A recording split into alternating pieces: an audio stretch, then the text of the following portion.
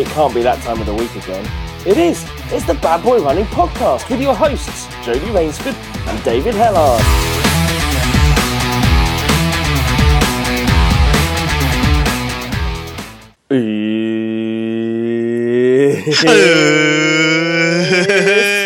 It's Bad Boy Running! Hey! Yeah! Woo!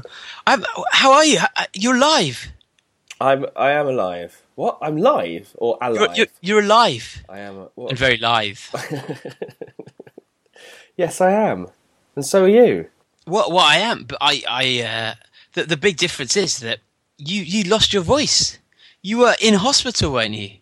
I had to go to hospital in order to get diagnosed with the fact that I'd lost my voice. Wait, you didn't know you'd lost your voice until you went to hospital and they diagnosed it? No. It's not that I lost my voice. I lost my voice.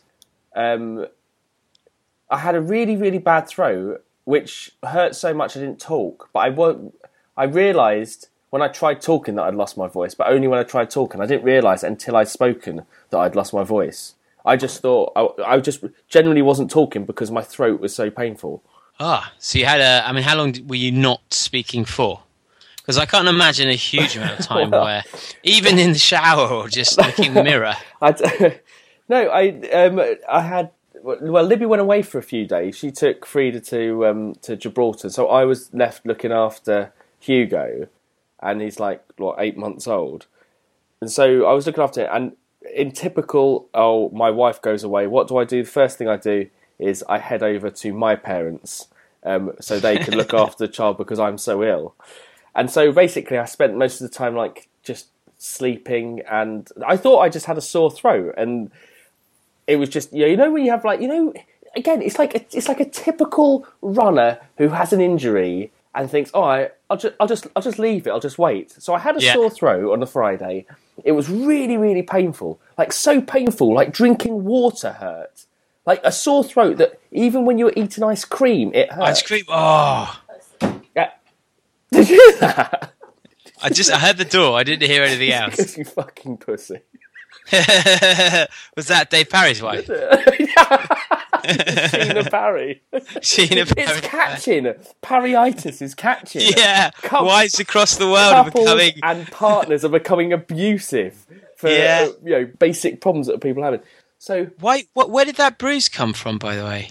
That's a typical weekly thing. Okay, did you fall? You fell down? Oh yeah, I fell down the stairs, and it was just an accident, officer. And please take me away.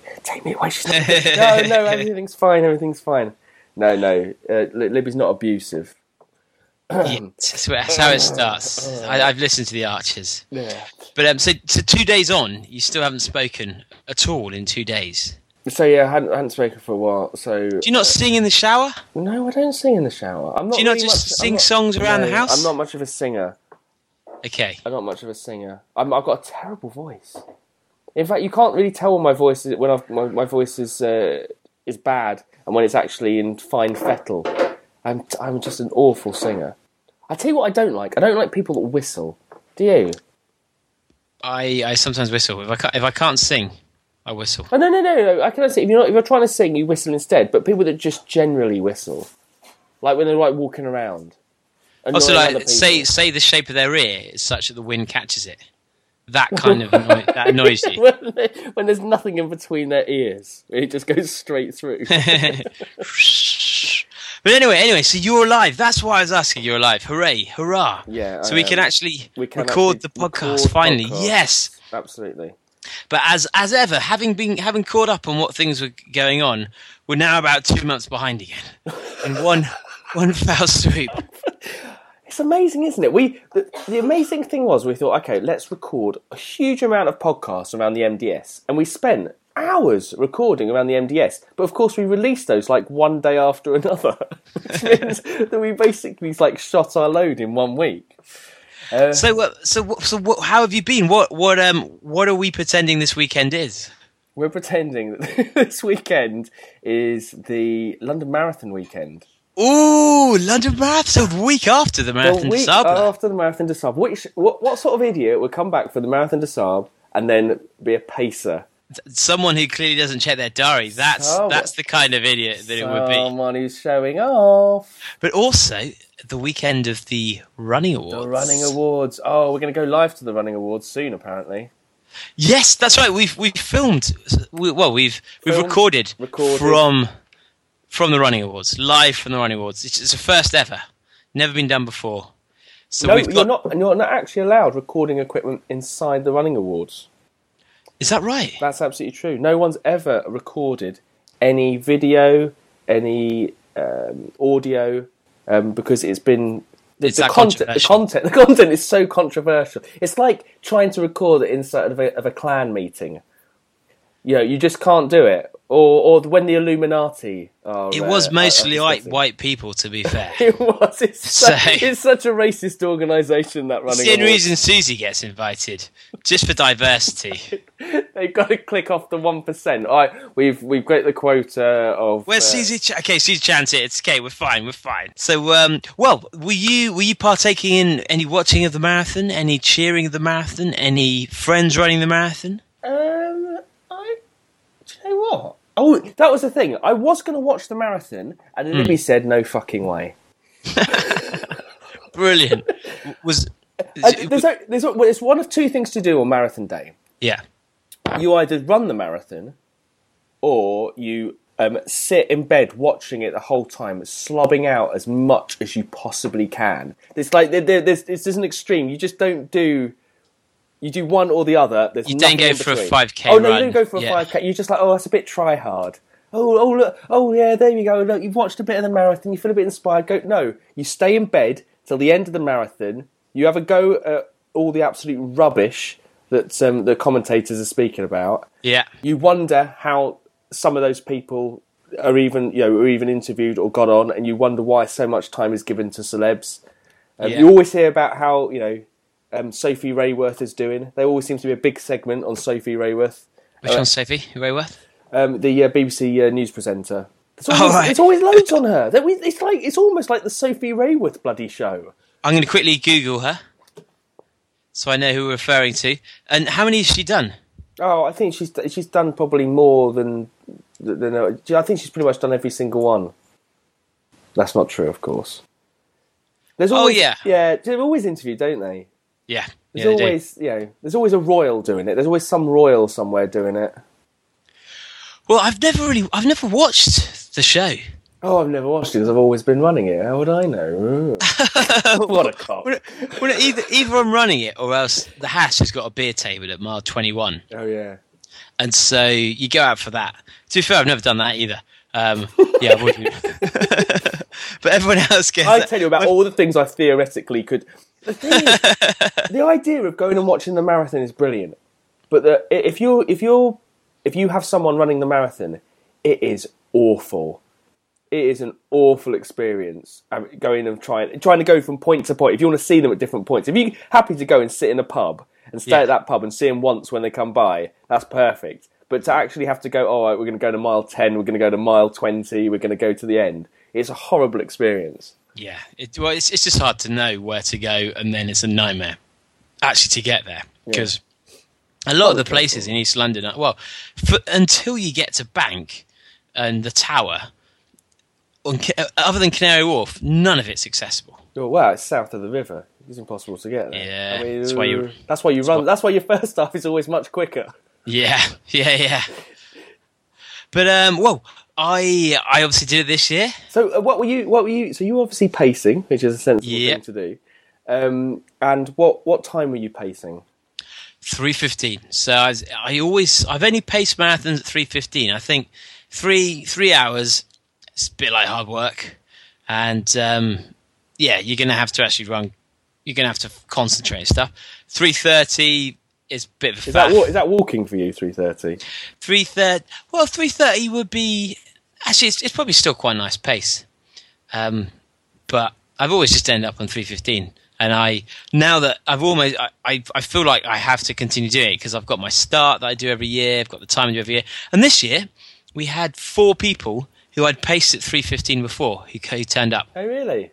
Yeah, and that was brilliant. I don't think they knew I was going to be the pacer, but a few of them decided to run 3:15 rather than the times they're going for, just because they wanted to run with me, which is great. Oh, what they came with the intention of like running faster, but they decided to stick at 3:15. Sulu was going to go slower. I can't remember who. Well, Hannah was going to go a lot slower. She should have gone slower. I think she did. But so it was great. Nice. Yeah, really good. And there's a do-badder there. What was there? How did you know? Yeah. How did you know? He told me to fuck off. Who was it? What was his name? I can't remember his name now. He posted in the Facebook group, and he was a really good lad. But he'd run Paris Marathon or Manchester Marathon or something a week or two before, and he'd run something like 3:18, and then he said, "Oh yes, I decided I'll come and run 3:15 today." And I was just thinking, "What the hell are you on about, mate? You've got no chance." But I think he did. I think he did his time. He improved on his marathon 2 weeks before, incredibly. Well, that's good, because weren't all the Manchester Marathon times void?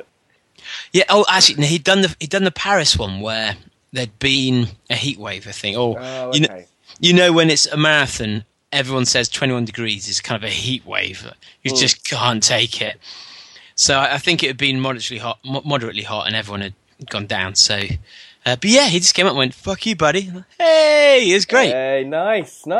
But then you're caught in that moment where you want to chat to people, but at the same point, when you're pacing, if you start chatting to everyone, you're fine because you're used to the pace, but you forget that actually if you talk to someone for even 10 minutes, it takes a little bit out of them from their breathing, and then you're sabotaging them in many ways with your friendliness. Oh. Yes, you've got to try and be quiet and antisocial to a certain extent, which is it kind of sucks a bit, but oh well. They should get triathletes to do that then. Oh, mind you, it involves some sort of like technical running ability. So why would you get a triathlete to do that? It's true. That's amazing. The fact that you did. So did you feel strong? Did you feel okay? How was it? Yeah, it was fine actually. It was. What were the conditions like? The weather seemed to be okay. It was nice. It was looking like it was going to rain, and it just never came. So actually, it was almost perfect race conditions. I'll tell you, this year though was, I don't know. Someone had told me it was the most people ever started London this year, and it did seem pretty crowded. Did it? Yeah. Even at 3:15. Yeah, wow. It's surprising, isn't it? Yeah. And it was so annoying that I wish they didn't have that blue line there. You know, the racing line, blue line, that people become obsessed with. And you're trying to run an even pace, and everyone's following this blue line.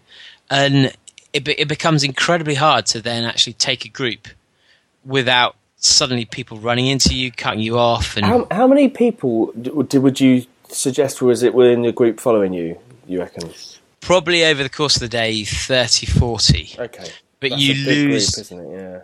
Yeah, I mean, it might have been a bit more, actually. But I gave from the smallest start, the green. Yeah. But for the first time, we had all three paces pretty much together, which I've never had before.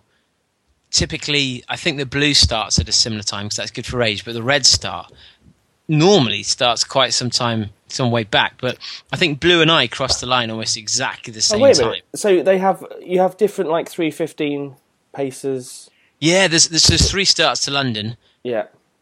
I think the red is or the blue. I can't. One of them is good for age. Yeah. So you get the people that are starting there have got a time less than 3:05. Yeah. One of them is the championship start.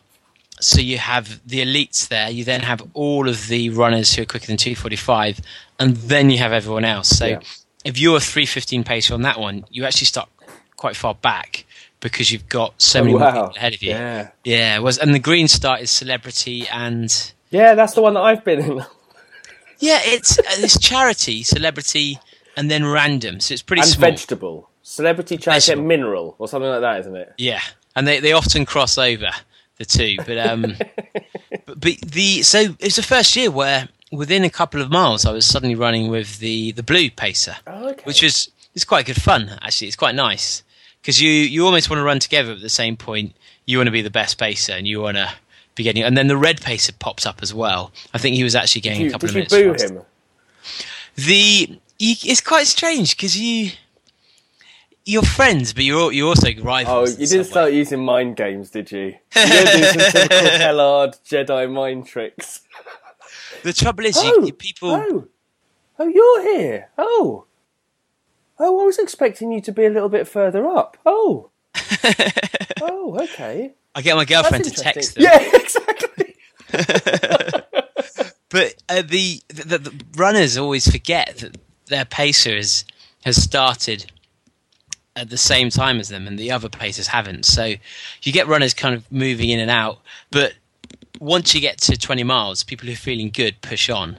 You lose a third of them as well. So by the time you get to 24 miles, there's only a handful of people left. So what? You're dragging people through. have, like, dropped back well behind there, or they've decided they feel strong enough to just push harder and get under. Yeah, and push on. And so all right. I know we're gonna have an episode where we talk about pacing at some point. But so, do you actually then cross the line at 3:15? Do you time it that well that you're crossing it at all the splits you're supposed to?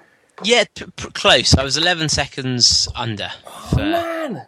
So this was the closest I've been. I normally try and be about 20. Well, I normally come through with about 35 seconds left. Yeah. And then I start shouting at people and sprint in with kind of 10 seconds left. But this one is where I was pretty much exactly on the whole way around. But my watch was going nuts. Was it? I ran 26.9 miles on the watch, which I obviously didn't run that, but it meant that it was incredibly hard to pace because you're having to go off the pace on your watch. But if each mile you're not running anywhere the distance, you know that, for example, 3:15 is 7:26 per mile. So you try and run at least 7:25 because you always run a little bit extra. Yeah. You maybe run 0.1 of a mile, 0.2 of a mile extra. So then I was running kind of 5:21s, 5:20s, and was still sometimes getting to the mile markers, checking my watch, and I was but slightly off pace because my watch was just going nuts. Really?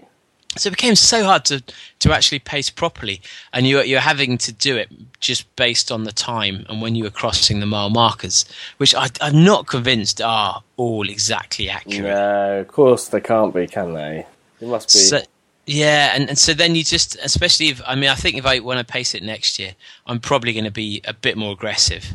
But surely they don't alter the course all that much anymore.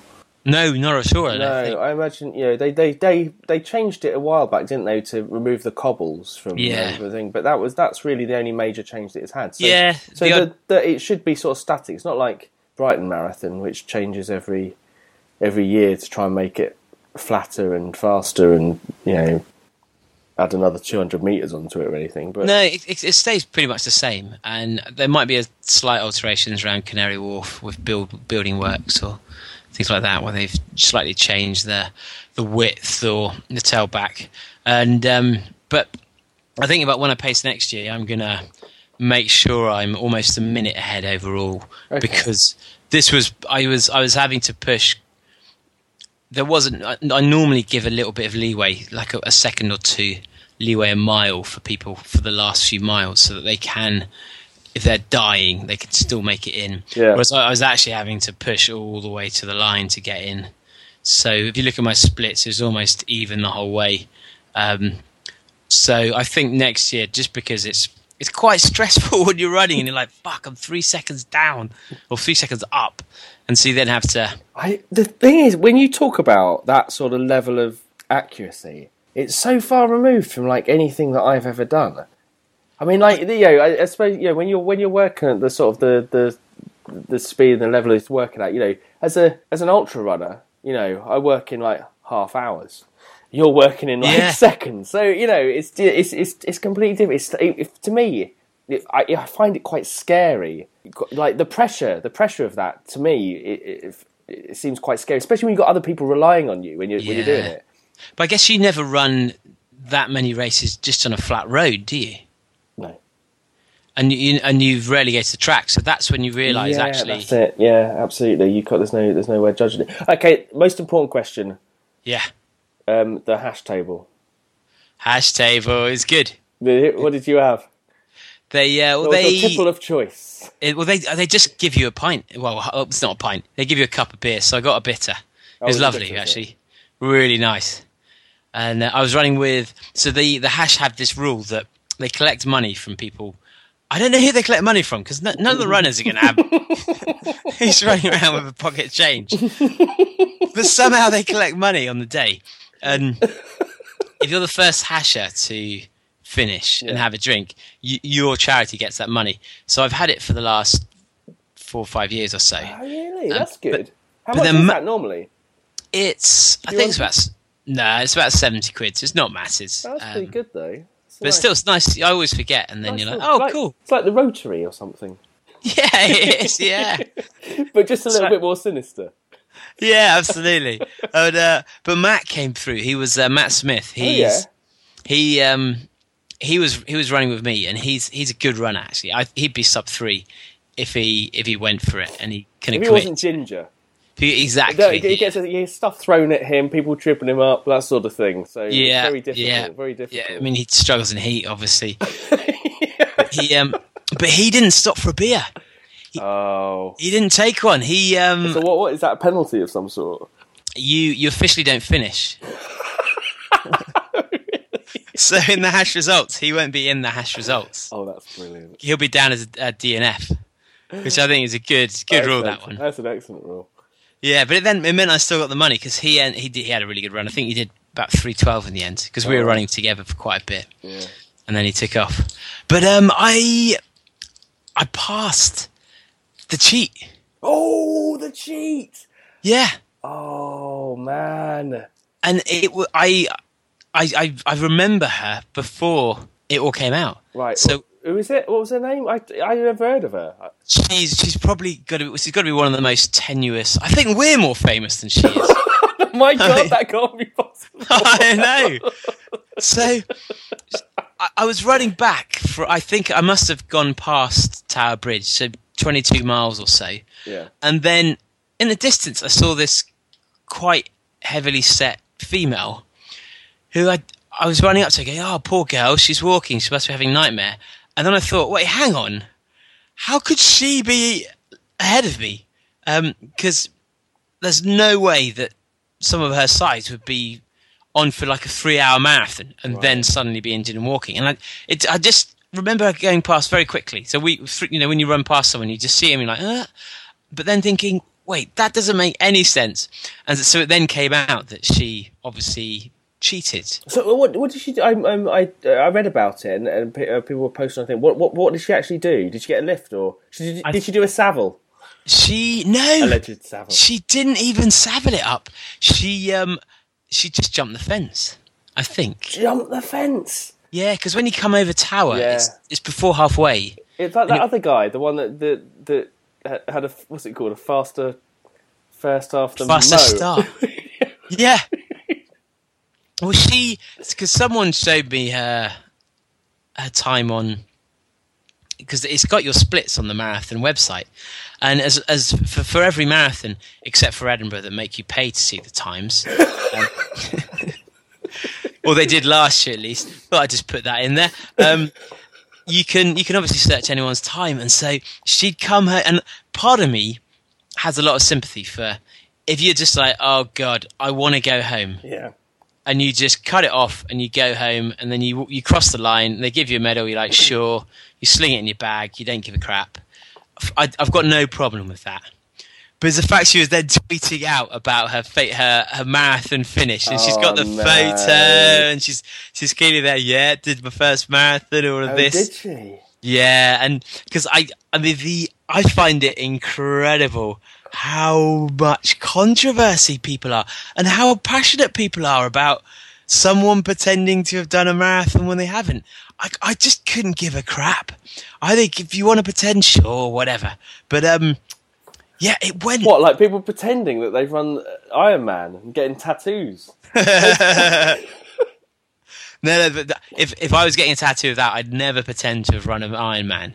I'd always pretend that I didn't know what an Ironman was. But but it blew up. It was all over the Metro. I think she ended up leaving her Twitter account. Oh, yeah. The thing is, it's weird, isn't it? Because people get very emotive about about marathons and stuff because it's an achievement they've. The thing that annoys me about it is the fact that getting into London is so difficult, and there's so many people that really do want to do it. And when you hear people like Jade Gooding and Jordan who just they either flunk out or they just turn up and walk. Because I don't think it helps when like London Marathon basically just give them places and stuff in order to do it. I mean, I'm sure if they raise money for it, and there's an issue to that Jordan could probably raise a lot more money than a normal person. Yeah, that's true. That's fine. Yeah. But they don't finish it. Obviously, they don't get the money. But there's a point to be had. It's like why it's so oversubscribed. And it's such a good race. I mean, like, actually, the dropout rate between people being accepted and then... It's something like 10,000 people, isn't it? Yeah, it's crazy. Yeah, huge numbers. It's mad. It's like between, like, October and the thing, 10,000, even when they've done it. And they build that in, Yeah. I think if that 10,000 people who drop out actually turned up, it would be a nightmare on the course. Yeah. So, and that's why they have the Good for Age, so they can get people out the front quick. Because they know that's not going to add to congestion. But yeah, she had to come out, do a public apology, give the medal back. Oh, or I mean, it's like shaming. Put her in the stocks. Make her run Edinburgh. Make her. Yes. That'd be such a punishment. That'd be the punishment. Oh, but there was another guy who I'm not sure how it ended, but they post. I think it was Anne posted in the group about this youngin, maybe 19, 20. Yeah, I know what you were talking about. Yeah. So he wasn't seen, or he didn't cross any of the mats until 10K, and I don't know. So they then had this. He then obviously his mum went, "What happened?" Like, "Oh, I don't know. I obviously ran the whole thing." So she then goes with this huge Facebook campaign. Have you seen this boy? Has anyone got photos? Have you got proof? And the suggestion was that he'd have had to have run something like a 33-minute 10K, right, to have got to where he did his 10K time. Yeah. And so I think he probably just went to his mum. He kind of did a bit of a fib. He then got caught in the lie. She then sends it out across the whole social media, like, my poor son, he's not gonna get his medal. He's gonna be disqualified. All of this, and he's probably thinking, oh shit, oh boy.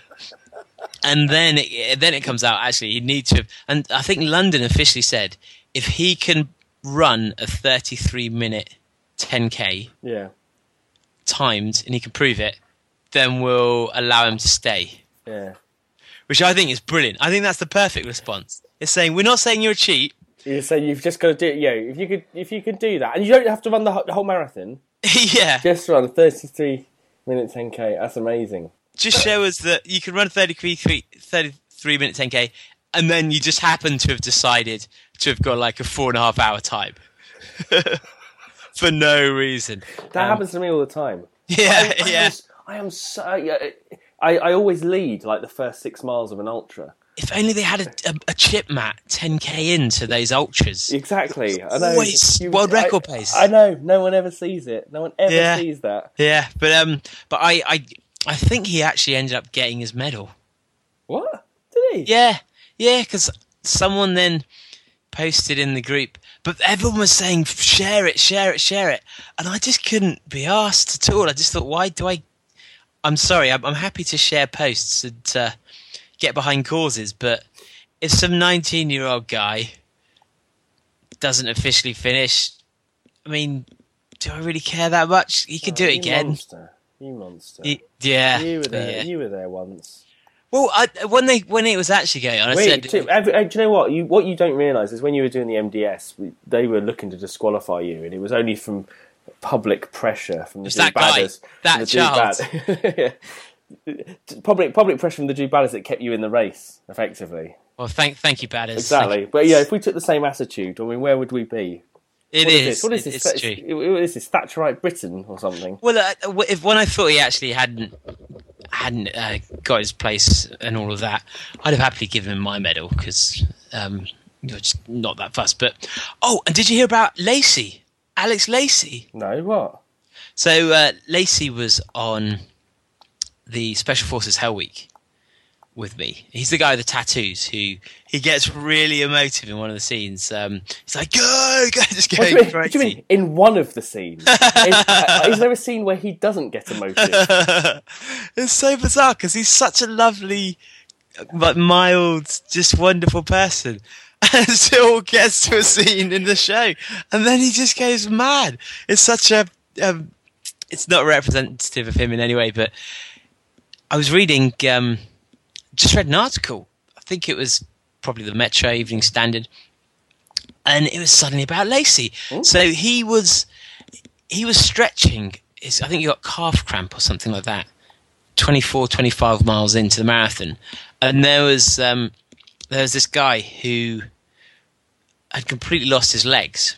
What? And just couldn't walk properly. You know when you used to see, I assume he didn't have enough gels because when you used to see marathons and people are just wobbling along. Oh yeah, when they bonked and jelly legs. Jelly legs, yeah.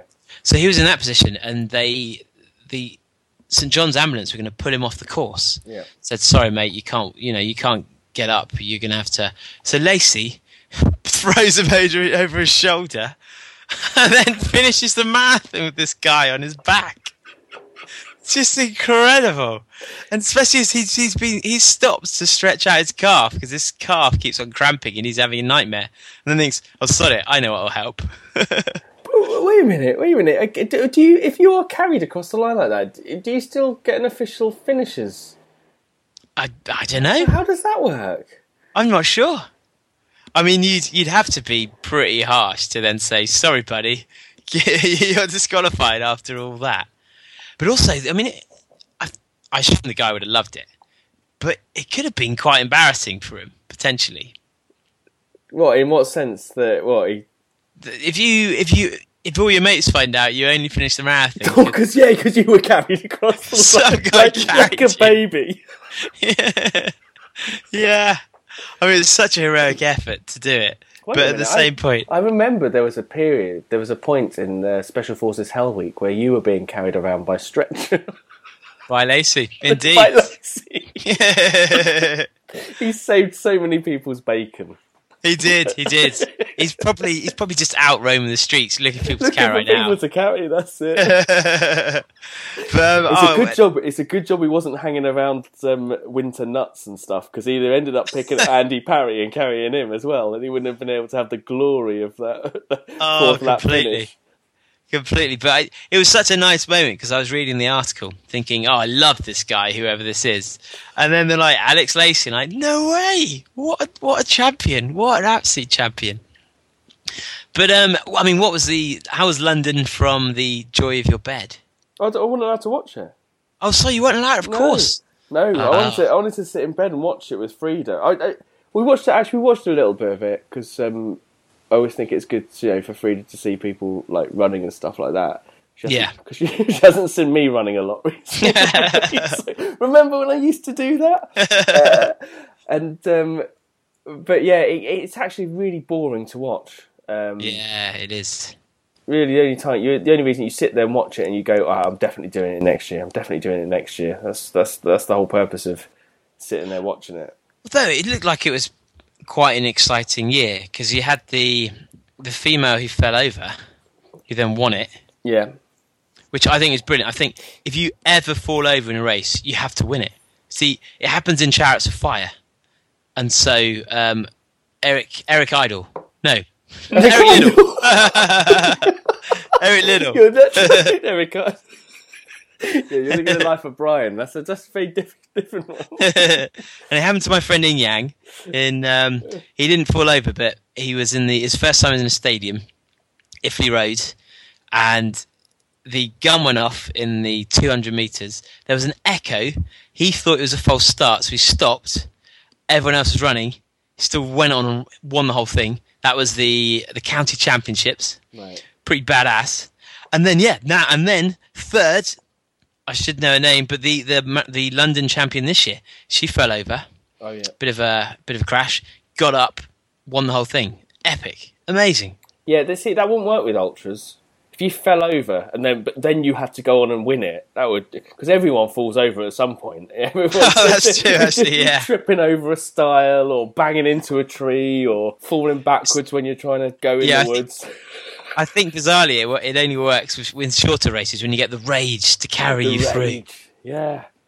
But even the men's, they almost break the world record, didn't they? I don't understand about the wheelchair race. I don't understand. Yeah. They just all stick together, and literally when they come round that corner, that's when it all happens.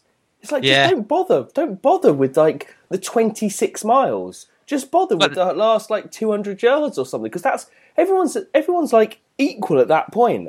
It's like Tour de France, isn't it? Yeah, it's similar with Cavendish and Tour de France, and yeah. See, that's why you should have camel toes. So you get the camel toe train going. When you're talking about like Tour de France, has everyone thrown piss over you when you've been running? That doesn't tend to happen. Not when I'm running. No. And not if I haven't paid them. What was I watching the other day about? The episode of Family Guy where they're talking about Liam Neeson. Is that who it would be? The Irish in Neeson, Wanted, Taken. Yeah. Liam Neeson, yeah. every statement he says is like, I really like it when they play with, right, now go on your knees and get men to pee in your hand. Just repeatedly doing it. Anyway, I'm going on a tangent. So, they almost broke the world record as well, which is pretty cool. Because everyone always talks about Berlin's quickest, all of this. But obviously, everyone's already talking about Edinburgh being the fastest marathon in the UK. Yeah, clearly. It's people flocking to Edinburgh. Yeah, that's why the top 10 runners in the world all go to Edinburgh to try and break the world record in the fastest marathon in the UK.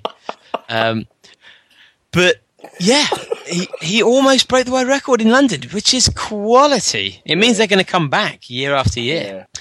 But what else has been happening this weekend? Well, build up to London. It's also, the biggie. But London's important, but it's not the biggest thing of the weekend. Oh yes. Well, we can cut live too. Are the do-badders ready for this? The do-badders might be ready for this. The sheer level of excitement. Yeah, absolutely. We're gonna cut live to our coverage of the running awards. Now, if it sounds as if there's not much going on in the background, it's because we invested in quite high quality equipment. Oh, we spent a huge amount of money on equipment. It's the only time we have spent money on equipment. If you ever watched Mark and Lard, do you remember that when Mark used to phone up a celebrity? And no matter who it was always just Lard. Just with the same accent.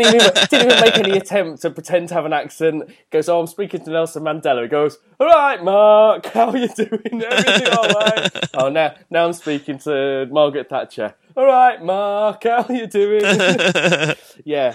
I was like their chalk and cheese, but yeah, are we at the running awards yet? We are. Wait a minute. You'll be able to tell we're at the running awards because there's some background noise. Hey, welcome everybody. We're here live at the Running Awards in the O2. What's it called? O2. The Oyster. The Nectar. The Oyster Bar. The Oyster Bar. Oyster.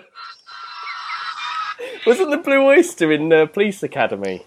The Amber. No, it's in the Police Academy. They always go dancing. But well, welcome to the Running Awards. Yeah, we're here. It's exciting. There's no one running though. I'm slightly disappointed because last time we came here, there was a man with his top off on a treadmill, and that hasn't happened again. I know. I mean, he would have sold so many treadmills that night. Oh, if the treadmill wasn't $3,500, of course. Oh, it was. Yeah, that's right. It was the most expensive, ridiculous treadmill. But yeah, this is good. This is well attended. It is. It's a huge function, actually. Well, we should probably confess. Pete had to go for dinner with Miller. Oh, right. That was the important reason why he couldn't turn up and provide technical support for this. Yeah. Produce the show. Oh, right. Yeah, he had to go for dinner with a girl called Tantan, who we will never get on this show because she can... I've never known anyone who can speak. She could read the dictionary in one word. That would just be one constant flowing word of every word in the dictionary. Just endless chat. So he's gone to join her tonight with our equipment. Jodie couldn't be asked to come to the bloody running awards. So we're going to have to pretend... Well, Shut up! You don't stop ruining the effect for people. We are at the running awards. We are at the running awards. We were just gonna we were just gonna not bother, but then I met Sam, the guy who organised the running awards, and he was such a nice bloke. I thought, oh God, we've got to kind of G up the running awards a little bit because it was a pretty good event, and he seems really nice. So here we are at the running awards in the O2 Arena. Oh, I can't believe you've made me wear this. What have I made you wear? You've made me black up. Oh, that's right. I can't believe you've done that. That's crazy. Because you're Shaft, aren't you? I am. And I'm Shaft. Cock and Balls. Yes, absolutely. Oh, listen, can you hear? Taylor Swift is playing on stage right now. Oh, she's good. She's good. You know who I'm copping off with tonight? Gary Bishop. Gary Bishop. But good news from the running awards. What is the good news? Edinburgh have won Best Race of the Year. They actually they're not even nominated for anything. Thank God, the message is getting round. But an award has been won by Bad Boy Running. Is it greatest podcast ever created? It's actually you can vote for that in the moment, can't you? You can vote for that moment. Right now, you can vote for greatest podcast ever at the New Media Europe Awards. You have to do some Twitter thing though. So so this is how you do it. You go to you have to use multiple social media platforms here. Go to the Facebook group, and what we'll do is we've pinned a post which tells you how to vote on Twitter. Twitter is the only way you're allowed to vote for us. So remember that? Twitter's like MySpace now. Who uses Twitter for anything? It's just like people are completely forgotten. But that's the only way that we can... There's no way we're going to win it. Again, this is what we've got to... Yeah. We've got to think. There's no way we're going to win this. There's some like bakery and some like sewing thing which is filled with like nutcase women who... or men, nutcase men and women who are obsessed with sewing and bakery. Although actually... Sorry. So do we just need... Is it as many tweets as possible? It's as many tweets as possible. Right, let's just buy them. You can do, and the thing is, you can do them multiple days as well. Buy them. Let's just buy them on Fiverr. Yeah, let's buy 10,000. That is shit because this is all about the community and new media, all of that. And actually, we're just showing the fallacy of Twitter. We are. We're showing it up, and we're giving employment to probably the Philippines. Yeah. Oh, more. Okay. Oh no! I want it to be a sweatshop in India, not the Philippines. No. But you're demonstrating the power of the first world. That even though the Philippines hate you, for the cost of £3.20, you are making hundreds of Filipino people vote for you. Oh, that'd be brilliant if we win the best podcast. It's not even us; it's the community. It's the best community, isn't it? Best audience, essentially, isn't it? So anyway, by voting, you're voting for yourself. You are voting for yourself. Give yourself a round of applause. You deserve it. So, but we don't actually know how they can vote, do we? Well, how did you voted today? How did you do that? Oh, I got an email and then I pressed the button from the email. Well, there we are. What we'll do, we'll pin a post in the Facebook group. Very first thing on the Facebook group to show you how to vote. And but actually, given that it closes on the 10th of June, you probably have to vote today. It's probably the last day by the time this comes out, unless Eddie is editor extraordinaire, which he obviously is. Let's see if Eddie can get this. Let's see if Eddie can push it. He can expedite it. Can Eddie expedite? Yeah, if we win this, it's down to Eddie. Eddie, this is on you. You get to walk up and pick up the trophy. Partly because I'm going to be at a gig that night. And partly he's in Italy, so I don't quite know. Oh, is Eddie in Italy as well? He's in Rome. That'd be brilliant if we win and we just don't turn up. I don't ever think that situation's going to happen if we start winning something. I don't. Yeah. Well, we've won at the running awards. Oh, okay. What is it we've won? I don't. The thing is, you told me that we'd won at the running award, and then they pushed through all these things about the award winners. I'm like, I actually went through all of them, all 47 awards, to see which one it was that we won, and we haven't won anything. But were you excited by each one? Were you going, okay, best God, sports could it be bra? No. Maybe we created some wearable technology that I didn't know That's about. terrible. No, god damn it. God, are we not an international race? So I kind of gate crashed quite a bit of the awards. So I ended up on a table with with Susie Chan and a lovely fella Sean, and then Simon from Freestack. So we were having a great time, and they said, right, we're gonna start with a game where you can win awards. And they were reading out from. So what do you think the prize would be? So I actually won a prize. Now, here's a clue. How many running books can you name? I think I own all of them, and I think there's about 6. So the prize was the top 10 running books this year. What? Yeah, Wait a minute. I know. I remember at the last running awards, the top running book was about a fucking triathlon or something. It wasn't even a book about running. There are not like 10 running books. I think the winner this year was about triathlon as well. Okay, sorry. I think it's like Bedroom to Kona or something, about someone who didn't do triathlons and now is going to Kona. Why the fuck is that even allowed in the running awards? It should be in the cheating bastard awards. It should be. And well, to be fair, that's a very good segue to us winning these awards. So you had to stand up, and they were reading out. There's a book. This isn't even a running book either. There's a book of a girl who's done 100 different sports or something like that. See, you're right. There are no running books. There are no books on running. So they've got an entire. They can't have a category on podcasts, of which there are like dozens of running podcasts. Yet they have a book category that they have to fill up with people not doing running. Yeah, that is great. Let's write a book, just so we can win that I award. reckon we've got a good chance there. Yeah. Would you buy a bad boy running book? What would it be about?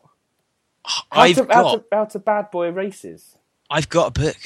Go on. It was going to be a pack of cards, but it can be a book. So when I was, it's not you in a pair of Speedos, is it? It's not that far off. So when I was training, David Hellard's calendar. That is not a book. That is a calendar. Mate, it's so much worse. And it was going to be a calendar as well. But I was going to bring it up in the next podcast, but we can do it now as a book, just so we can be put forward to this. So the plan was, when I was training for the MDS, obviously I have a lovely girlfriend who is so beautiful. She deserves a portion of lovely loving every day of the week. And I was coming back. I was coming back from. I was so tired from training for the MDS that I'd come home and I'd be thinking, "Oh God, we haven't had sex in a while. We probably should have sex."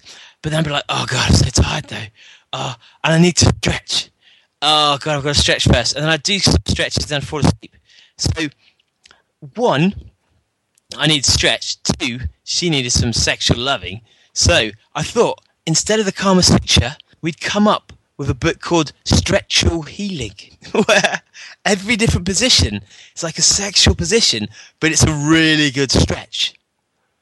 And so you can combine the two. So the next year, if I'm trying something like that, I can come home, stretch, and also do my duties as a loving boyfriend. So we can turn. I want to know how many people have dropped off the podcast at this point.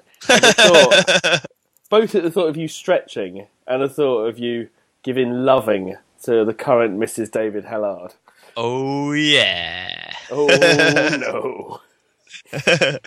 Give me some stretch healing. Stretch healing. But I was thinking that you could come up with positions like downward dogging, some classic. I thought you got that one. Literally, that's it. You've got one position. Go on. Think of another one. I haven't given it great thought yet. You've had one position that you thought was brilliant. You can't. I don't think you can even get a calendar together. No, we can. We can do this. I could come up with the positions without a doubt, and the because I know all the calves, so all the muscles that need stretching. So we could go through the Kama Sutra. We could just change those. But what we need is a good artist, someone. Oh, you're thinking of those Joy of Sex style artists. 100% like the Joy of Sex. Yeah. So we need someone, and they can, because we're obviously going to be making millions and millions of pounds from this book. Of pence with this book. That's still quite a lot. It's millions of pence. I'd be pretty happy with that. So we're happy to cut you in, the master artist, or we could do it another way, where all we need is 52 do-badders who could be terrible drawers to draw one each. That's a good way of doing it. So that's a new way. What we're going to do, each do-badder has to draw a stretchable healing position. Yeah, I tell you, you are not even going to come close to even getting more than 5 people. So why is this term pornographic? Because we need a book, and sex sells. Sex sells. Running advice might sell as well. Yeah, about running. I mean, that might make more sense, but it seems to link in with what I was thinking of at the time, which always obviously tends to be sex. But so this is the new task to do badders. You have to either co-opt your partner or what are you suggesting now? Draw yourself. Draw yourself. Draw yourself. You come up with a position, so you can read through the Kama Sutra for inspiration if you need. You can think of the different muscles that need stretching. You then have to draw. It could be anyone, but ideally myself or Jodie with our loved ones. In this stretchable healing position. With our loved ones, it makes it sound like it's family. We're just I've got my extended family behind me, in-laws watching, or cheering you on at the end of the race. Yeah, what's he doing there? Whoa! And you come up with a name for the stretch. You then need to describe which muscles it's stretching, and we're going to put together a book. The Stretchable Healing, that's going to win the Running Awards Book of the Year next year. Book of the Year. Boom!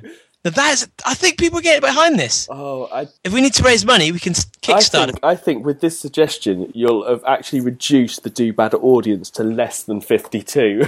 Possibly, but because they'll all be too busy researching. That's why you can research these things out. So let's just recap on what we've asked you for. So, listeners, we've asked you to help us write a pornographic book where you imagine us in various sexual positions with our partners, and with our family. We want you to draw that. Yeah, and give it great names as well. Great names so that we can then hilarious names. I don't know. This is one of those most heinous projects that. It'll just morph into something even worse. I hope no one buys the film rights to this. Oh wow! And we're going to release a soundtrack as well. So when you're flicking through the book, it's going to be us going stretchable healing, stretchable heal. It's going to be wonderful. But we can do a Kickstarter campaign to raise the money once we've got the book in its raw form. I think this could be the perfect. It could be Secret Santa. Stocking fillers, presents for people you hate. They could give it out for free at the end of the Edinburgh Marathon so that they've actually got something worthwhile from their experience.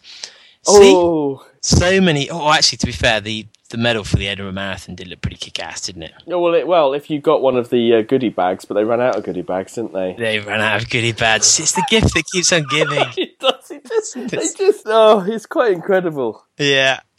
But so we're at the Running Awards still. We're at the Running Awards. We've been inspired by what we've seen, so much so that we've got a book coming out.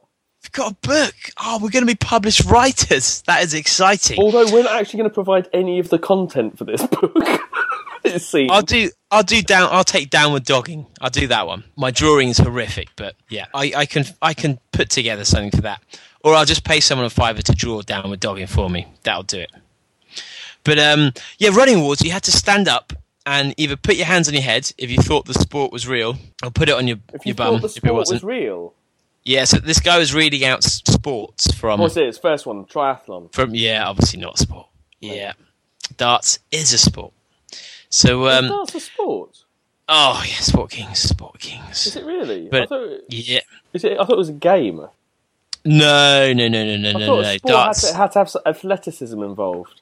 Yeah, that's darts. I mean...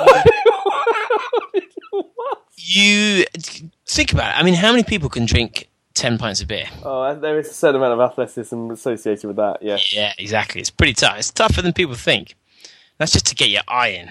But you had to put your hands on your head if it was a real sport, hands on your bum if it wasn't.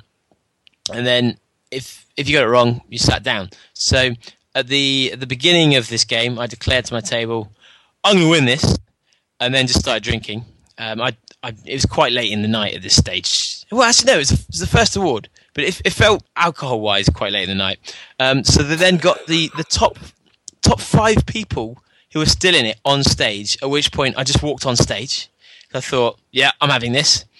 And then we get on stage, they said some sport, 3 of them went on the head, so I thought, stats, put it on my arse, yeah, better chance. Nice. Then there was down to 2 of us, and then he said another one, just put my hands on my head, won the whole thing. So we actually won a running award and 10 books about running. Well, no, 10 books vaguely related to sport in some way. So you got 10 books? Yeah, 10 books to take home with me. Yeah. And have you got them now? Or are they in transit? I've got one of them there. It looks... Oh, I know, I've got... In fact, Claire's left it. She hates it. Oh, no. We're going to have to slag off a book. So I've been reading Running with the Kenyans. Just started that. She's been reading the book. You know the guy who did Feet in the Clouds? Yeah. He's written a new book. Oh, yeah. Is that the one about the Bob Graham round? Yeah, Foot in the Clouds, or Feet in the Clouds was. Yeah, no, Feet in the Clouds good book. Yeah, so what's his new one, though? His new one is called Running Free. Yeah. And it sounds unbelievably pretentious. I didn't like Feet in the Clouds at all. No? How come? Not at all. I thought, do you know? It didn't resonate with me at all. I thought it was quite dull. Bits of it were. I don't know. I just think I thought the whole like fell running thing seemed really elitist and quite arsey, and he was a bit like that as well. I don't know. I just didn't like it at all. I wouldn't say elitist, but it's almost so anti-elitist that it's then clicky in its own way. It is, yeah. I don't know. I didn't like it. I couldn't. You know, like sometimes you connect with something and you connect with people. I know in many ways the experiences you have in a race are so different from the experiences I have in a race. I don't understand. You know, some of the things that you do. It just doesn't make any sense to me. Like when I eat and run. You know, what's it called? Scott Jurek. He should be like my hero or something. You know, ultra runner, vegan. You know, hair, you know, that sort of thing should resonate with me like massively. And I just couldn't understand him. I just didn't understand his motivation. Didn't understand why he did the things he did. His whole explanation is sometimes you just do things. He repeats over and over again. I hated that book. Yeah, it was just. You know, but then there's other people. You know, like people don't really like what's his name, Dean Karnazes. Yeah, but I thought his book was just absolutely fantastic. It was just really inspiring, and dramatic. You know, I like a little bit of drama and stuff like that. Well, he knows how to write. That's it. Well, he knows how to tell a story, doesn't he? Yeah, he does know how to tell a story, and that's it. I like that. And you know, Born to Run, absolutely love that as well. Yeah, brilliant. But yeah, there's a lot of. I mean, I've read some absolute shit. There's a brilliant book called From Here to Endorphia. Yeah, okay. A guy who basically ran John O'Groats to Land's End. Yeah. Totally unsupported. He just did it. but he's like properly he's like me. He's like properly angry, and he just goes off on. He stays in different places and goes off on rants about like the fucking National Trust and all this. It's hilarious. It's a really, really good book, and I read it on like Kindle or something. It was like $2.99 or something like that. It's excellent. It's probably one of the better like running books I've ever read, because all the other ones they always try to like expand it out into being something more than it is. Have you ever read Why We Run? No, not heard of it. Oh, who's it? Wait, I'm trying to remember who it's by. Wait a minute. Because this one, Running Free, it sounds you would definitely hate it from what you've said. Claire said he is talking about how he started running and how he's then categorized these levels of runners. Right. And so you start off with people who just start running, then you've got the people who chase the PB, and they're the next level. Then you get the next level where they're trying to go for scenery or experiences, and then there's the next. And he's almost making it out like it's a Buddhist levels of spirituality, and he's now on this higher plane of running where, unless he'd never go and run a road race or it's all about the experience of running free. But in a way, it's not at all, because you've built up running to have all of these constructs around it. That all of a sudden it has. Yeah, that's exactly what I hate. I hate that so much. Yeah, completely. And it's the most elitist view where you're essentially saying your running is worthless. Everything all you guys, you're all worthless because you don't understand running. Like it's when people say that you should not run with headphones. If you don't enjoy running enough without headphones, then you're not a proper runner. You're like, fuck you. I can do what I want. No, exactly. Just let me enjoy running how I want to enjoy it. Yeah, absolutely. Absolutely. Yeah, I hate headphones. Other people like headphones.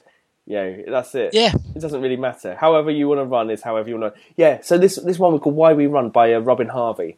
He was it was this guy who was going to do the Spartathlon, which I would suggest is probably hardest. I would suggest that's like top 5 hardest races in the world. Yeah, it's got to be up there. And so he was going to do it, and so he talked about his journey and doing it, and he talked about it goes into quite a lot of philosophical detail about what it is behind us running and things like this. And so he trains, and actually he trained with did some training with Rory Coleman as well, and. So he did thing, and so you have to have a qualifier, and so he runs this qualifier and stuff like that. And then he starts running like the Spart. I'm going to ruin this. If you haven't read this, I'm going to ruin it for you. So, but I don't care. He doesn't complete the Spartathlon, and then he doesn't go back to try and win it. And so it doesn't have a happy ending in my mind. It's like, I tried to run the Spartathlon, it didn't work. That's the end. I'm like, well, no. Surely you go back afterwards and you try again, or you do something like that. Like, it doesn't have the closure that I expect. I want a romantic story about how you achieved that or something. I like that. But does he end bitter? Like, does he end anti-running, or it just doesn't happen? No. It's just like, well, that's it. It just wasn't meant to happen. I like that though. I like that people feel they have to have this resolution, and I think the trouble is with a lot of. So we'll probably talk to Danny at some point, but there's this movement a lot in London at the moment. Things like Project Awesome, things like the Tribe, things like Say Yes More.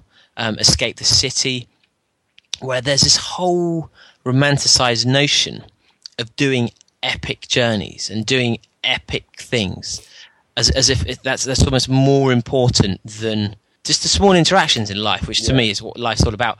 But there's someone who's cycled around New Zealand, for example. I think Annie, it's Anna, and she'd cycled around New Zealand, and 90% of her time cycling around New Zealand was shit, because she's by herself on a bike in the middle of nowhere in a place she doesn't know, and then really struggling through each day, and that is endlessly happening.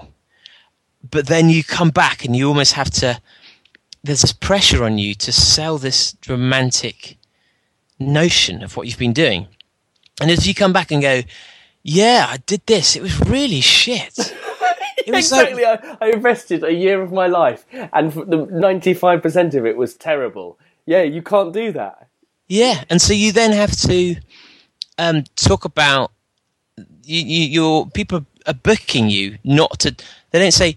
In fact, if you said the reality of it, corporates would probably book you to say, "Look, guys, don't fuck off and do these inspirational things. Just work hard. Your life's so much better. Just earn loads of money, go on some nice holidays, buy some nice stuff, and stay here working." Well, you probably get. But that's the thing, isn't it? I think I hit the nail on the head actually, because majority, even like with ultras, and even with a lot of these things, the reality of hitting like a marathon PB is that most of the time it is shit. The most of the time that you are going to be running, you're going to be in pain, you're going to be doing these things that you don't like. But you people buy into that romanticized thing. There's very few instances where doing something has all that element of being epic and stuff like that, and that's why something like the Marathon des Sables, which is a nice bit of timing. Marathon des Sables is one of those things. It has the epic nature about it that actually is so romantic and so beautiful in sort of the output that you get and the result that you get, that all of the bad stuff is outweighed massively. In a way that you aren't with a lot of other things, like we were talking about like the Barkley marathons and stuff, which sound awful, which just sound like just what and there's lots of other races where even things like doing those laps, 100k laps, down the 400 meter thing, just boring, dull. The whole thing is awful. What is the experience you're getting from that? You hit the nail on the head, really, because up until really recently, pretty up until DNFing, I was of the opinion that I am a completist. If I run a race, I have to finish it, no matter how awful it is. Yeah. No matter how awful it is, it's important I finish it, because if I don't finish it, then I have failed. And actually, if you're having a really shit time and it's really boring, then just why bother? And I think they're also. I can understand once going through that to prove to yourself you can. Yeah, absolutely. But it's like Pete when he was doing 4 laps of nuts for the second or third time. Like, well, what does it matter if I don't finish this? I know I can, but I'd rather be with my friends having a great time. He's not gaining anything from that. But I think a lot of these books, they need to have this spiritual narrative. Because to just say, I really like running, these are the bits I like about it, isn't enough for most people. No, you don't want to hear that. When I read that Robin Harvey book, it's like, where's the closure? I ran a race, I realised it was well beyond me, and I stopped. And actually, that's the most completely sensible thing for you to do. I realised that actually the time and effort it would take me to become good enough to run Spartathlon, to hit all, it's like something like 36 like time points or whatever that you have to cut off points or whatever. In order to do that, it would take far too much time out of my life. It would be far too much of a sacrifice, so I'm not doing it. That doesn't make a great story. But what's the last paragraph? Was it? I just went back to work and everything was fine. It was, and then I woke up. It was all a dream. Oh, not classic. It was a classic one, yeah. Yeah. Well, that's what we can do at the end of the Stretch Your Healing book. It was just a massive nightmare. It's all gone wrong. My God, this has actually been published. Can you believe it? But so we Bad Boy Running won a trophy. We actually have a trophy at Claire's house. What do we even got a trophy? How have we won a trophy? Because for some reason they had a trophy for winning that prize. I love that. People have put on proper races. They've poured their heart and soul into making it. And you get up, you cheat, get into the thing, and you get a trophy for that. Is it like the wooden runner? Yeah. Is it? We've really got an award. Yeah. Oh, that's amazing. So in fact, that is, you can have some of the books if you want. I'm sure some of them are okay, but next time you see me, if you take a book, you have to do a Do-Badder review of it on video into the group. But you've got to do 2 reviews, and you might not have to do the second one. The first review is just looking at the cover, what you think it's probably going to be about, and then review how good it is at that. So you can just freestyle your views on that, and then if you can be asked, actually read it and then give a review. Because I think it'd be much funnier if people just, and then, or what we can do, how about this? We can put a book a week into into the Facebook group, and then the best review of the book wins the book. Oh, that's before it's even been read. Before anyone has read it, yeah. Oh, amazing! That's a great idea. That's exactly what we're doing. So yeah, you choose the first book, and we'll put it up, and then and it has to be a video review. So you can use Facebook Live, or you can do a video on your thing and review it. But yeah, funniest, most memorable, whatever. We'll judge it, and then. And I'm telling you now, I'm thinking Sheena Parry is winning 9 books this year. So whenever this comes out, which hopefully is this week, or else if it's not this week, we have lost already that competition. We are. I'm gonna actually message Eddie now, even if he's not able to do it. Come on, Eddie. Eddie, don't let us down now, Eddie. Come on, you've got this, Eddie. You've got this, Eddie. Yeah. So he's in Italy, is he? Yeah, that's where he lives. Is he? Yeah. Oh, wow. I know. How come? Well, because he's studying ancient history and Italian. Wow. That's an amazing degree to study. So he's studying Rome, essentially. Wow. So he probably knows Mary Beard. Okay, here we are. So we've got... Already, I've put on the Facebook group that we were thinking about a bad boy running book, and so far this is the feedback on it. Thomas Georgeson, the bad boy thing to do would be to steal it. Nice, nice. Hannah Ross, I would. Would you buy it? That's what I'm asking. I would, but it depends on how shit it is. I think she knows the answer to that question. Will David get loads printed, then store them in a foreign country and never actually try to sell them? Who said that? JJ Jelfs. That's a good point, JJ. It has to include photos of Dave in all his dresses. Yeah, that would be... Yeah. Bad Boy Christmas Annual, as long as it has a word search. Oh, we can do a good word search. Michael Joyo, funny anecdotes about running, both serious and bad boy.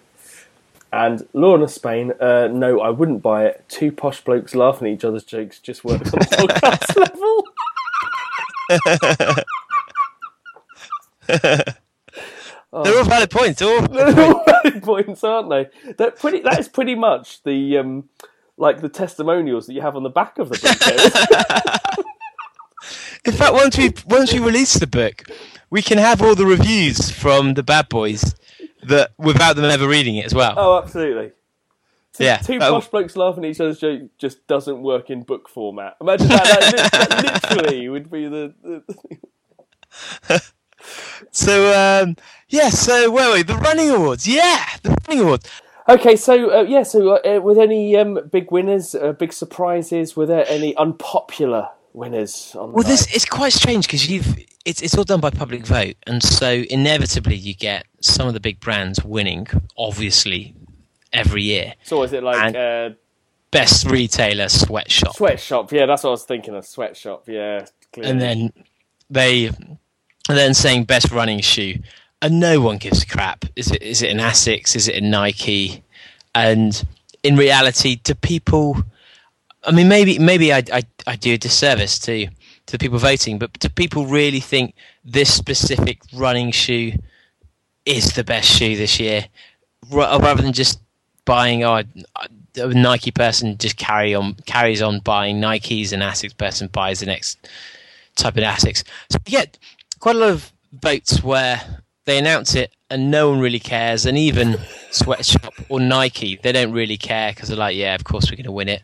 And then you get the odd random race that wins something, or random products, like a really small company that's clearly spent a lot of effort marketing to try and get votes for this award. And it's quite sweet. It's when they finally win it, it's a really big moment because it could actually make a big difference to the event or to that product. Absolutely, yeah.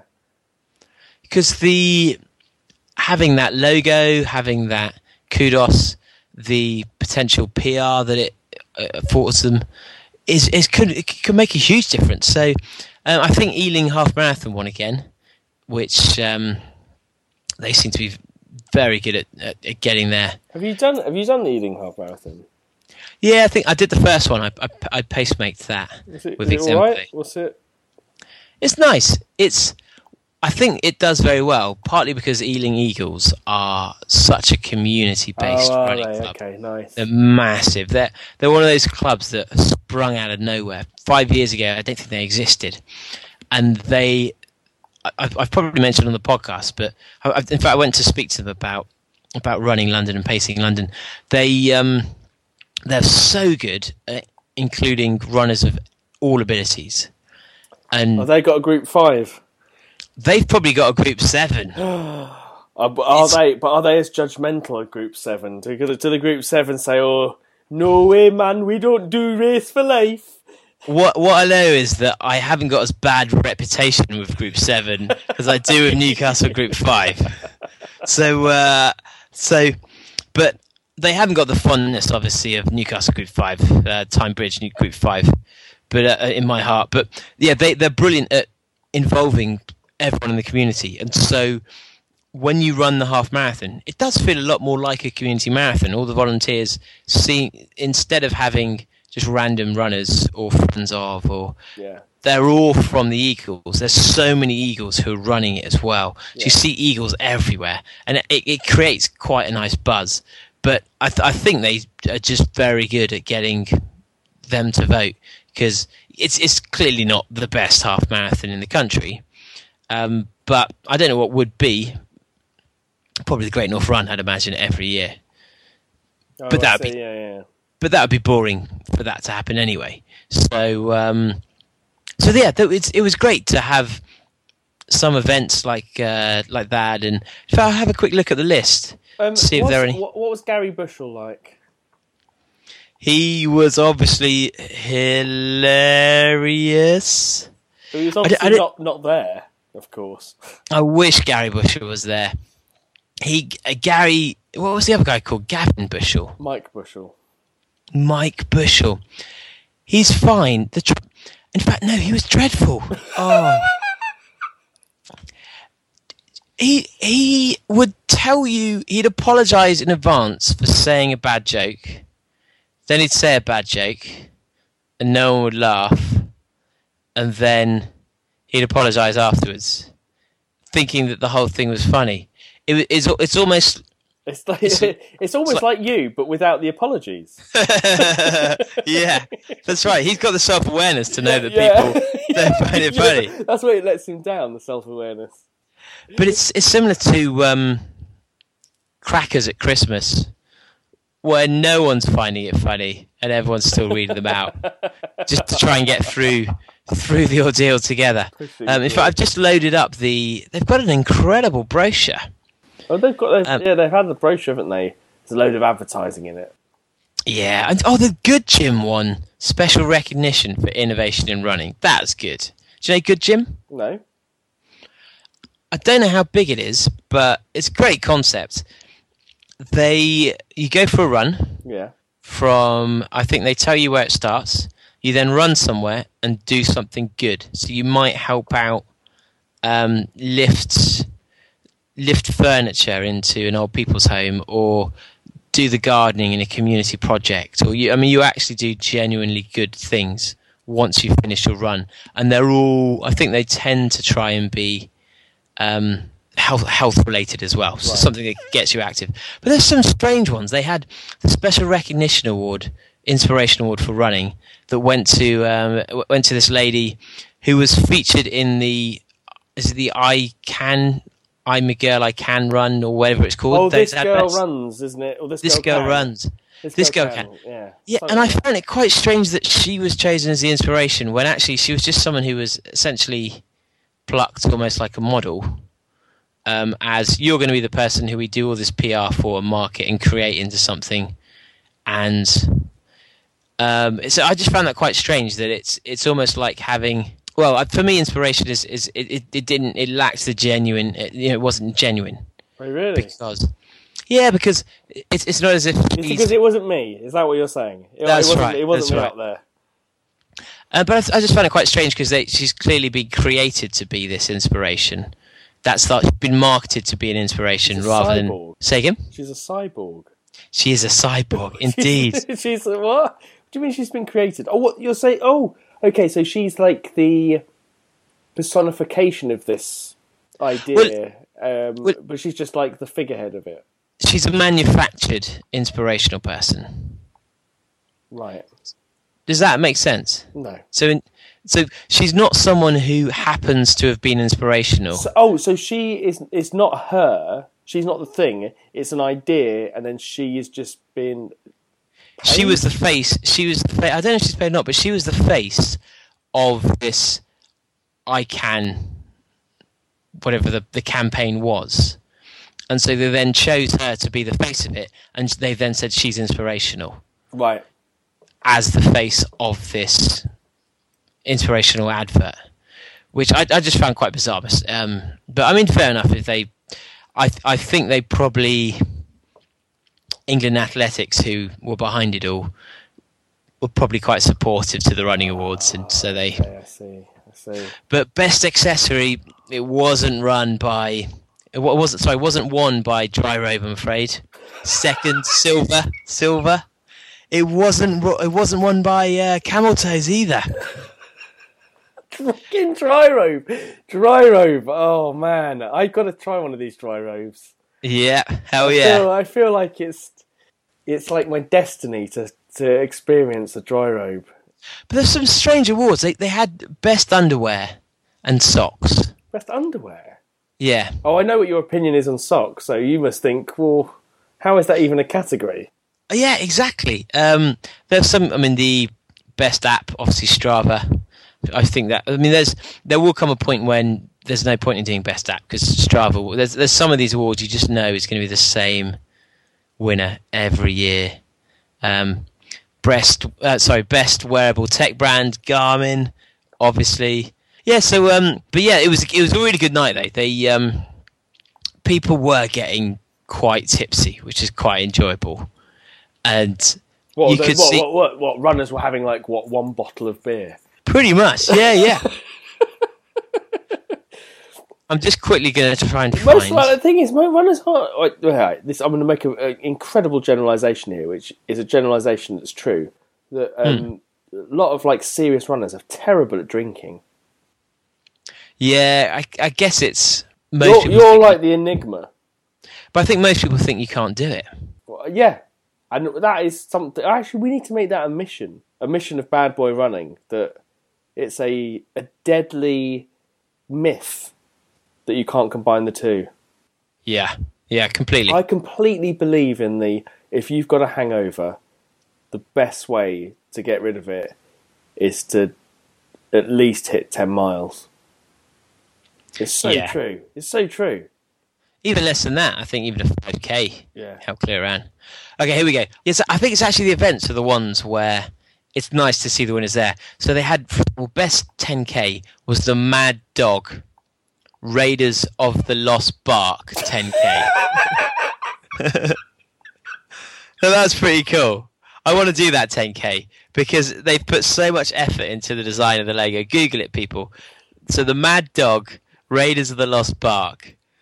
Brilliant. I don't know how that relates to a 10k in any way, but so they won 10k. Best event series, Parkrun won that. Yeah, fair enough. That's not a race. That's the event series. Well, is it an event? Officially? I mean, it was just people going for a run, isn't it? So major series were a bit gutted there. BMF lost out on that. I mean, Parkrun are going to win that every year forever because how many park runs are there across the country? And how many people do park runs? They're going to win that forever.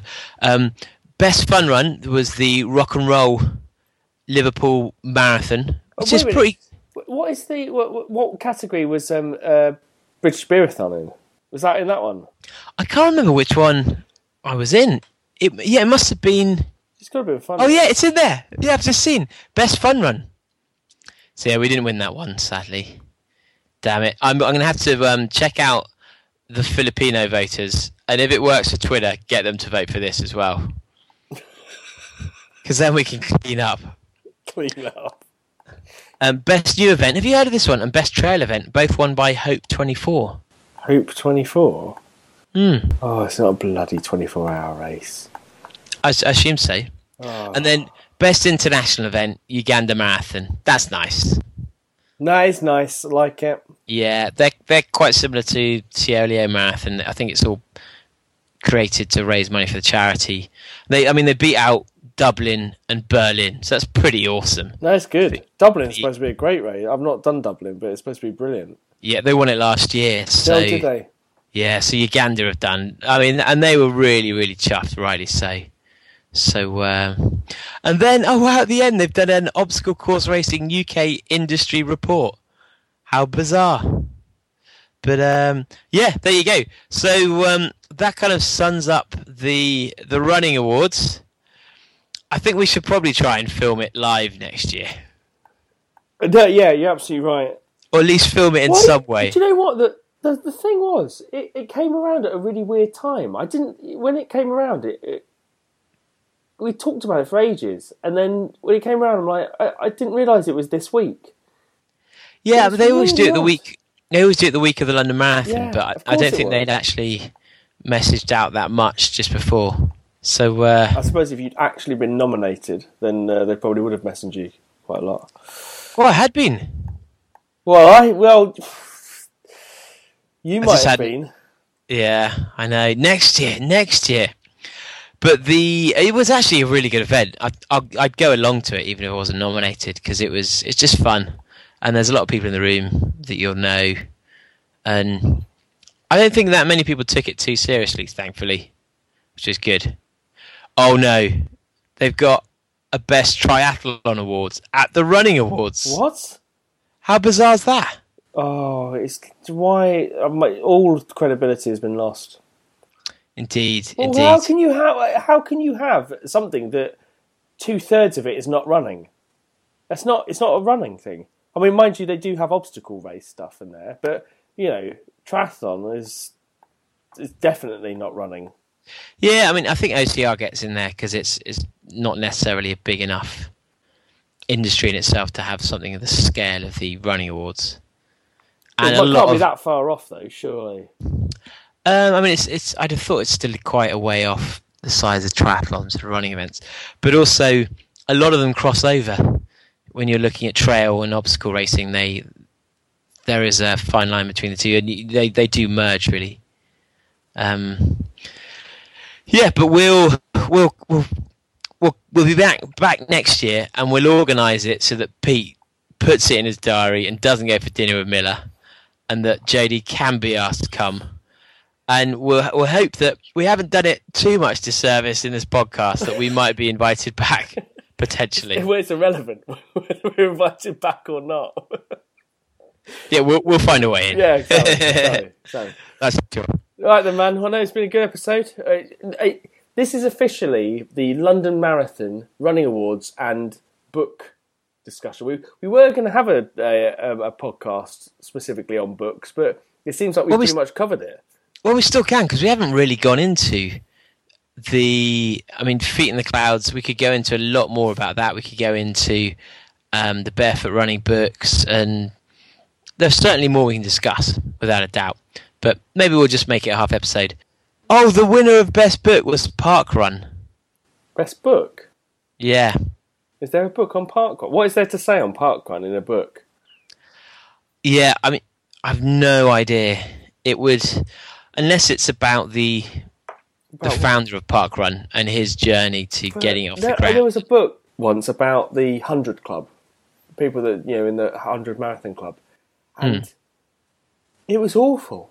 It was just, it's like, oh, what big deal? People run 100 marathons. Yeah, there's nothing to say about it. There is literally nothing to say. You're trying to make out that this people is an elite group of people. Well, they're not elite groups of people because they're It's trying to create something out of nothing.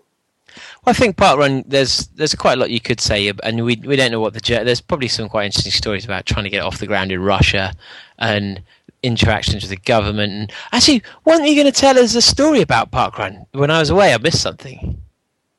Oh yeah, no. When you were away, then it was the first. I can't remember what the name of the place was, but it was the council decided that they were going to charge Parkrun for participating. That's crazy.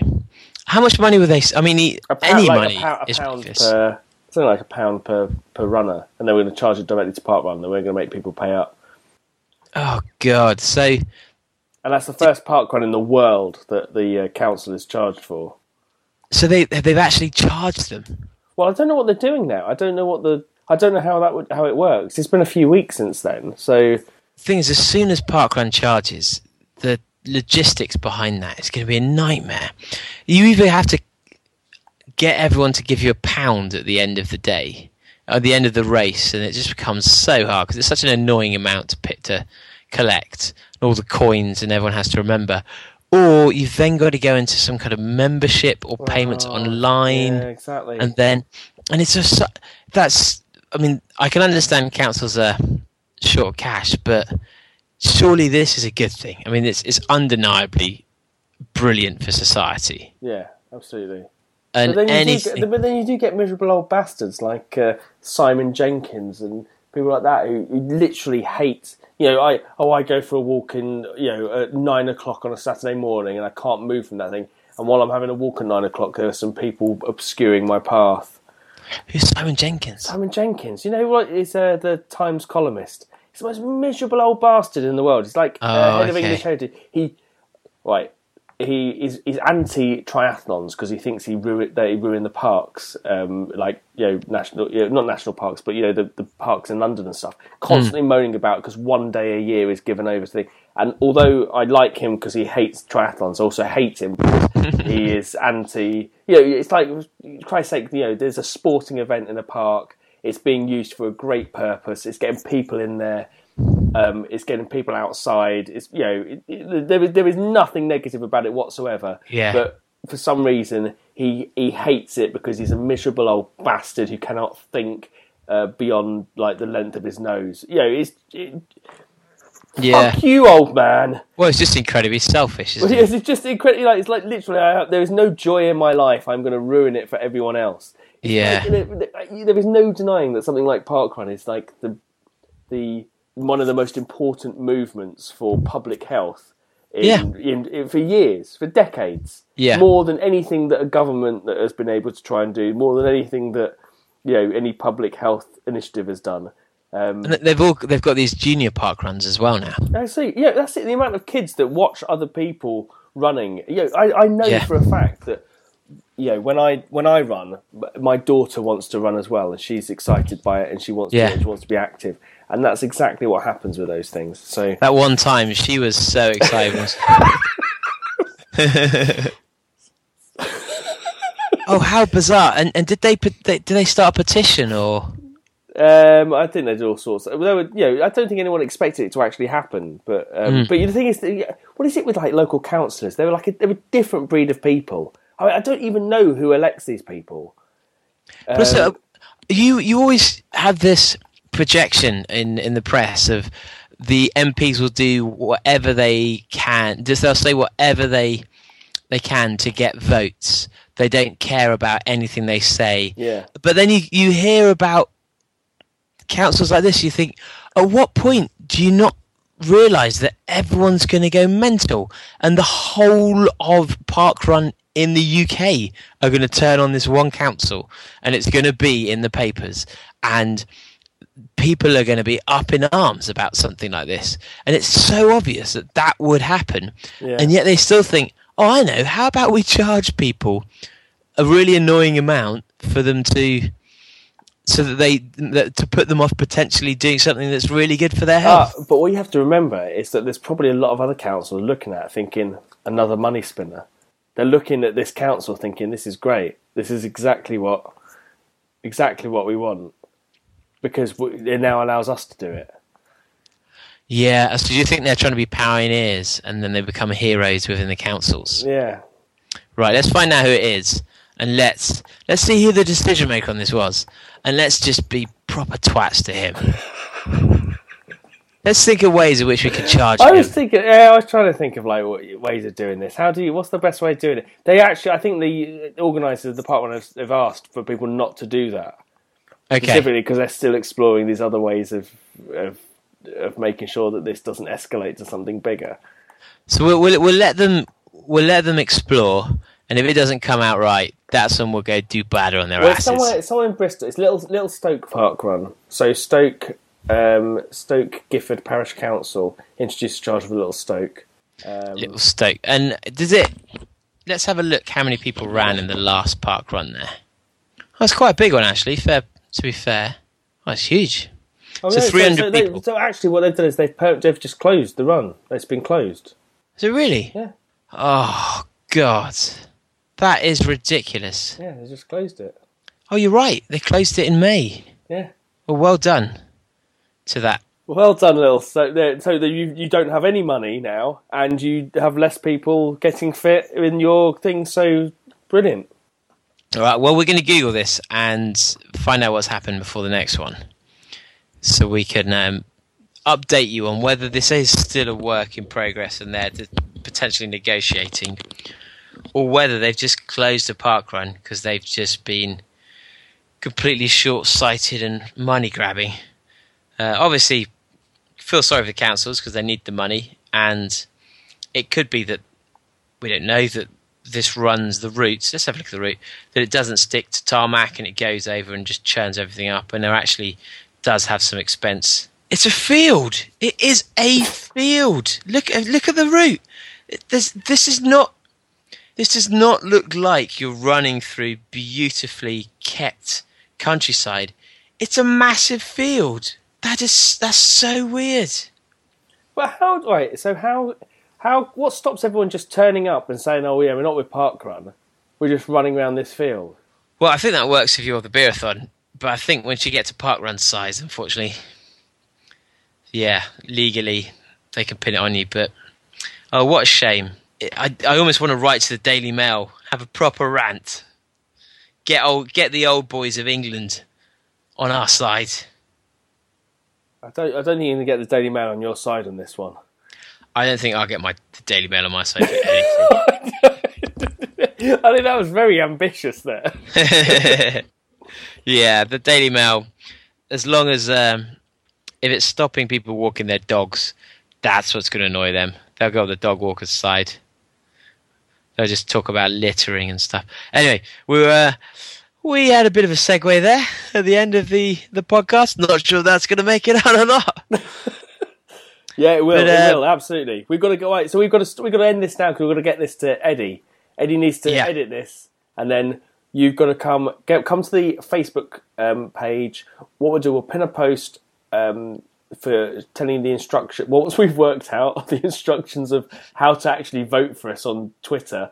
In order for us to win the audience award at the New Media Europe Awards, we'll post that. And if you can vote for us, that'd be amazing. Encourage your friends to vote for us. Encourage everybody. You can vote for us every single day. So basically, is that right? You can, yeah. As long as you can vote as many times as you want every single day. Same thing. So we're going to push it every single day. We've only got a few days left anyway. You can vote as many times as you want. Yeah. So we could just have one account constantly voting. It has to be a different account and different day each time. Okay. So if anyone knows if anyone's a good programmer and can just make a nice spam bot that's not going to get detected, then do your work, people. Do your work. And we'll also be posting the book, the photos of the front of the books for you to give us reviews, one a week. Yeah. And I think we'll play, if we can figure out, if Eddie can figure out how to play the winning review each week, and maybe the top three, depending how funny they are, because I can imagine they'll be quite good. Do we get people voting on those? Ooh, we could do a vote, couldn't we? We could do a vote, yeah. So we can play the top two, top three each week on the podcast, and then we have a vote for the winner the next week. Nice. That would work.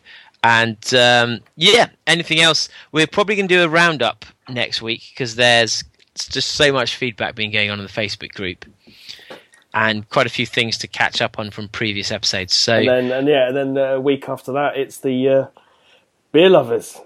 Beer lovers. Oh boy.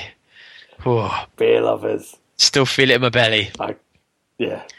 What an event! It's going to be an amazing episode. So thanks for listening, guys, and we'll see you next week. See you later. Bye. Bye.